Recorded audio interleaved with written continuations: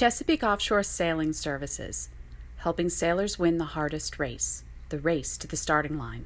Hi, this is Brian from Chesapeake Offshore Sailing Services, here again with Offshore Sailing Today. We are out and about in Annapolis, Maryland. It's a beautiful Wednesday evening. No sailing tonight. The races have all been called off due to the huge amount of debris in the Chesapeake Bay right now. There are logs. I saw a plastic 55-gallon drum, all kinds of debris in the bay bobbing around. So just a little bit too dangerous for the boats and the props. So we're no sailing today. I wanted to talk a little bit about wind vane self-steering. We kind of got into that a little bit in the last podcast, and wanted to talk a little bit more about wind vanes, what they're good for, when they're good, and how to optimize their use. I've used wind vanes for most of my sailing offshore, in the cruising at least. Obviously, racing, you're hand steering when you're in a crewed race as opposed to single-hand race. But when we used our Aries, there's a lot of old Aries units out on the market. You can find them under a stack of old spinnaker poles and things like that in a secondhand store, or mini surplus down in Fort Lauderdale, Florida. Bacon's here in Annapolis. There are, a few of these things running around. And in terms of buying a brand new one, there's a few different options. Fleming, the monitors are sort of one of the most popular brands out there. You can see a few different, there's probably 8 different versions of the things running around at this point. So if you're a cruiser, if you're on a limited budget, one of the things I want to talk about a little bit about, I haven't talked about yet, is cruising on a budget. We did our cruising when we were I was in my 20s when I started cruising. I think I was 26 at the time, and, went right up into our 30s, and now I'm 40 and land-based. But, all that time that we were cruising on a severely tight budget. So watching every dime, a brand new $3,000 monitor wind vane was not in the cards for us. So, before I left, I purchased one of these used Aries from a shop up in Maine, I think it was. Had them ship it to me. And, came in just a giant box of parts. And online, you can look up the Aries wind vane. And one of the nice things about the Aries is that of all the different older wind vanes, the Aries were one of the strongest. The tubes on them, they're aluminum construction. The tubes on them are fairly massive. And they are almost an identical design to the current brand of monitors, which haven't changed in a really long time.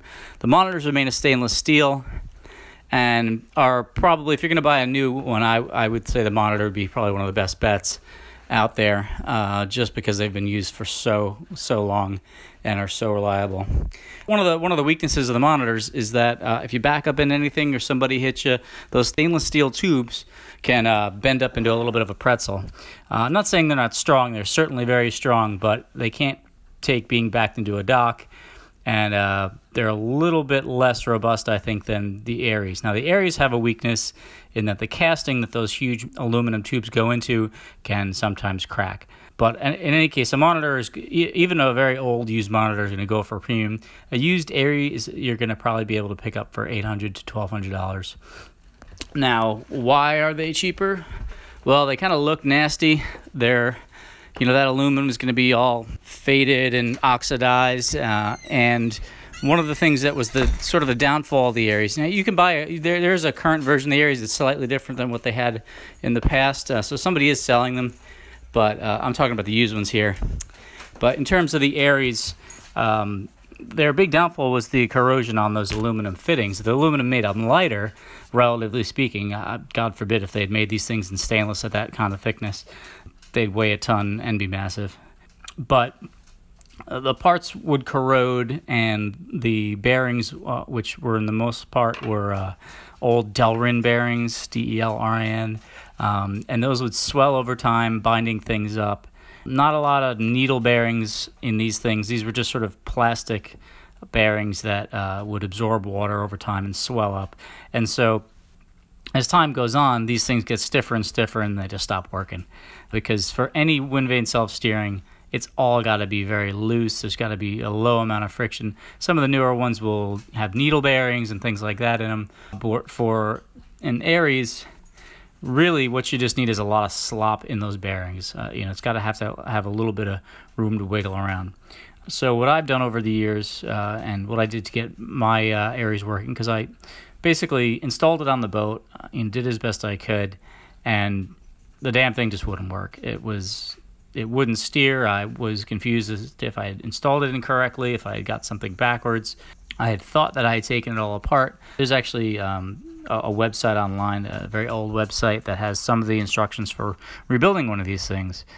And I had rebuilt pretty much everything that they said to pull apart and clean out and clear out. And the one item that they said, well, this bearing really never goes bad, was the one that ultimately was the last bearing that was making this thing not work properly. And that was one of the bearings up in the wind blade holder, the wind vane blade up on the top. There's a counterweight and a blade on top. And if you go online, you can see what these things look like. In any case, it took a bit of doing. Sledgehammer, gear puller, pulled the whole thing apart, and basically reamed out some of those bearings, either with some jeweler's files, just basically removed some of that excess plastic so that these things had enough room to wiggle. And the main bearings, which hold the blade, were really tight. I mean, I had to drive that out with a sledgehammer. And how I did that, and I did this all on a beach, by the way, in Mexico, in Isla Mujeres. I pulled this thing apart on the beach. So not a lot of equipment, not a lot of power, no power, just hand tools. And so what I did with the main bearings was I took a knife, a very sharp knife, and I just gouged out the bearings, just basically scraped, and then smoothed that out with some of those jeweler's files and put it all back together. And lo and behold, once that was all broken apart and put back together again, the thing worked beautifully. And this steered us for thousands upon thousands of miles. I mean, we're talking about something like 10 to 15,000 miles for our entire trip. I'd probably say 8 or 9,000 miles with the wind vane self-steering. So it worked beautifully. They work in conditions that are that would be exhausting to hand steer. Now, my boat, I was fortunate, and if you are going offshore, especially short-handed, there aren't a lot of boats that have a tiller. But in terms of wind vane self-steering, a tiller is great because there's just far fewer linkages, far fewer friction in the system. You're basically, the only friction you have is the pulleys that are getting the control lines to the tiller. And also for offshore cruising, you can just flop a tiller up out of the way when you're in the cockpit and have dinner. One more key to getting the wind vane self-steering to work well is, and this is a tip that was handed over to me by a gentleman from a boat called Sea Bear, was that when you're attaching the tiller or your wheel to the wind vane self-steering, the lines need to be a tiny bit loose. They can't be bar tight, and that all is because of the friction, right? Friction is the enemy of these things, and if you really bear down hard on those lines that are attaching the self-steering to the steering mechanism, that are attaching the wind vane self-steering unit to your tiller or your wheel, that extra strain on the lines will produce a lot of drag on those pulleys, and drag equals bad self-steering. So just tight enough, and it's one of those things, right? How far is too far, but just snug, not bar tight. And the final thing with these wind vane self-steerings that you really need to watch out for is chafe on the lines. The self-steering lines are really prone to chafe, even if they're just kissing a piece of bare fiberglass on the deck. With the constant movement and some of the strains that are in them, once those lines load up, they're going to be highly stressed, and if there's any kind of rubbing, they're rubbing 24/7. I mean, back, forth, all day for days on end. So we wore through about 4 sets of self-steering lines, and that's usually relatively small diameter double braid line. Nowadays, Dyneema or Spectral line, same thing really, is really low stretch and also very, very slippery and less prone to chafe than the type of line we were using. I would suggest just getting plenty of it. because by the end, when we got to New Zealand, we had line that had been broken and retied and rejiggered so that the knots were retied. It weren't getting into any of the blocks. Yeah, the stuff does chafe through. We had a very nice system, but it only touched on one place on either side of the boat. But that small amount of touching and rubbing, and it was just a function of the way the cabin was on that boat. Really was no way around it. We didn't have any extra places to put blocks to rear out the line. But that little bit of touching wore through lines, and they'll wear through at the pulleys too. So yeah, routing everything with a nice clean run is really important, and having spare lines is important too. So the tiller worked beautifully for the wind vane self-steering. Now the monitor, I will say, most of your sailing, if you're going to do, you're looking towards the circumnavigation or just some long distance sailing in the South Pacific, which is what we did, you would want to sail a little bit with a reef in the mainsail. Now, if you're racing in 15, 20 knots of breeze, there's no way in the world you're going to put a reef in the mainsail. It's just simply not what you would do. You want the power to go as fast as you can. But when you're cruising and you're in the trades and you're consistently in 15 to 25 knots of breeze, pushing you in the direction you more or less want to go, putting in a reef doesn't really slow you down considerably, especially in those downwind configurations. A full main and a full Genoa. The main blank is the Genoa somewhat. So arguably, you're not losing as much as if you were, say, driving upwind or on a broad reach. So, and you're cruising anyway. So does it really matter in the context of a 800-mile trip? A week at sea. It's, again, you lose a few hours, even a day. It's not really that big of a deal. And once you reef that main, the boat, at least for us, the boat balanced considerably well under the wind vane self-steering. And that might also be a function of the main you got on your boat. If you've got a brand new, nice, flat, high-tech laminate sail, or even a brand new next-generation Dacron sail, like the new Nordak Dacron sails, you might not need to do this. You might balance better because your sail's a little bit flatter, and we had a drafty older sail. But that made us work that much better. Another great configuration, even if you didn't have the self-steering, one of the things I have not heard a lot of people talk about, but we just happened to have on our boat, they were with the boat when we came, was a 135 on 140 Genoa and what used to be called an APS sail, all-purpose spinnaker, sort of an earlier generation of an asymmetrical spinnaker, a little bit of a different cut. Modern day asymmetricals are a little more advanced in terms of the way they're cut and what angles you can carry them at. But anyway, we had this APS sail that was cut at exactly the same size as the Genoa. That's just something kind of cool, because what you can do then is, in situations where you want to go dead downwind, and usually you don't want to go dead downwind, you want to sort of go on angles to the wind slightly, just so both the sails stay filled. But sometimes you do. Sometimes you just find yourself in a situation where the island you want to be in is dead downwind. And, you can zigzag a little bit. But what we found was kind of fun and useful was we winged out the Genoa by routing the Genoa sheet through the end of the main boom with the main just completely furled on the boom, so no main at all. Used a line through the end of the main boom to hold out the Genoa, and then used the spinnaker pole to hold out the APS sail on the other side. So wing and wing, two head sails, no mainsail. And then that didn't even really need input from the wind vane, because as one sail filled a little bit more than the other, it would swing the boat around and the other one would fill. So it was sort of a self-correcting sail configuration to keep you going dead downwind. And another situation where that's good is when it goes really light. When you've got really light air and the main is blanketing the Genoa and nothing can stay up, having that APS sail and a Genoa not in the shadow of any mainsail worked a little bit better for us and kept the boat moving.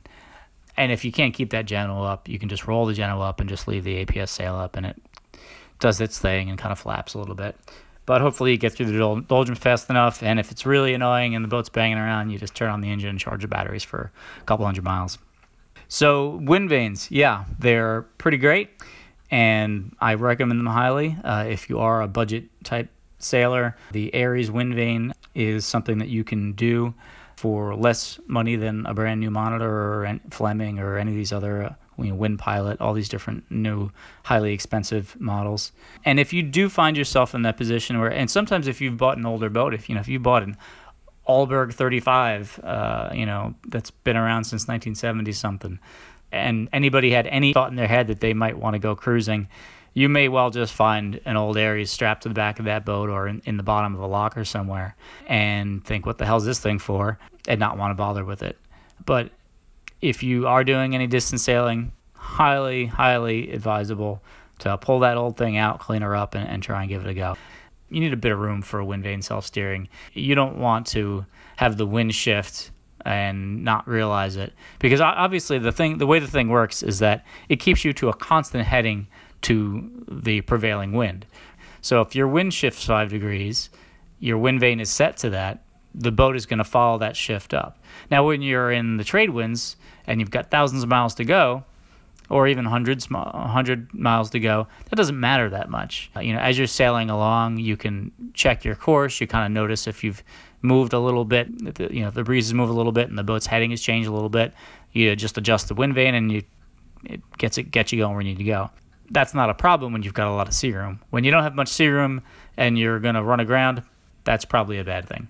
So, yeah, if you have one of these things or you're thinking about getting one and you're having trouble with it, you can let us know. You can email me at ChesapeakeOffshoreSailing@gmail.com. If you're going on Sailing Anarchy or something like that and you mention a wind vane, oh my God, they'll jump all over you. They'll tell you they're the stupidest things in the world. Why in God's name would anybody put that contraption on the back of their boat? Just use an electronic autopilot, et cetera, et cetera, et cetera. I get it. Electronic autopilot's a lot cleaner. Those folks are more race oriented. In a big race, you probably don't want to drag a second blade behind the boat. But now, compared to an autopilot, wind vane self-steering uses no power. So this is a huge advantage, especially for the budget cruiser who might not have a generator or a vast array of solar panels or other power generation on the boat. Again, for cruisers, they're great. And electronic autopilots are great too. I had 2 that I took with me when we left Panama Canal, headed for New Zealand. One was brand new, and one had been with the boat for probably 15 years. And the new one died within a day. Solid state electronics, nothing to fix. The thing was just dead. There's nothing you can do. The brain's dead, the brain's dead. The older one was actually a very old style circuit board, and we were able to get that thing working. But the point of the matter is electronics can and do fail, and it's not a matter of if or when. If anybody's doing a big voyage, I would definitely say, and you have a wind vane, I would definitely say get the electronic as well, even if it's a less expensive tiller pilot, or we had a tiller or one of those binnacle mounted like a Simrad or a Raymarine wheel pilot. But just expect those to crap out on you. If you're gonna go cheap, get a couple of them, and hopefully one of them gets where you need to go. Because hand steering sucks when you're going a long, long way and it's just you and your girlfriend or wife, or just yourself. So anyway, that's a little bit on wind vane self-steering. Well, maybe we'll talk more about cruising. My focus these days, I haven't been a cruiser for, 8-9 years, but most of my focus these days is offshore racing. But I do love the cruising life. That's how I got into sailing in the first place. So maybe we'll do a little bit of, how to go cruising and good ideas for cruising, bad ideas, etc. Again, this is Brian from Chesapeake Offshore Sailing Services. I also want to let you all know that we have some new capabilities coming up. This is kind of exciting for us. So we've added the capacity for fiberglass painting and varnish work. So all grip, any of your insurance works, any damage that you have to the boat that requires some fiberglass repairs and a repaint, we can take care of. Chesapeake Offshore Sailing Services is pretty quickly becoming a one-stop shop in Annapolis for any type of speed enhancement, training, or boat repair. Again, you can reach us at www.ChesapeakeOffshoreSailingServices.com or ChesapeakeOffshoreSailing@gmail.com. Thanks a lot, and we'll see you on the water.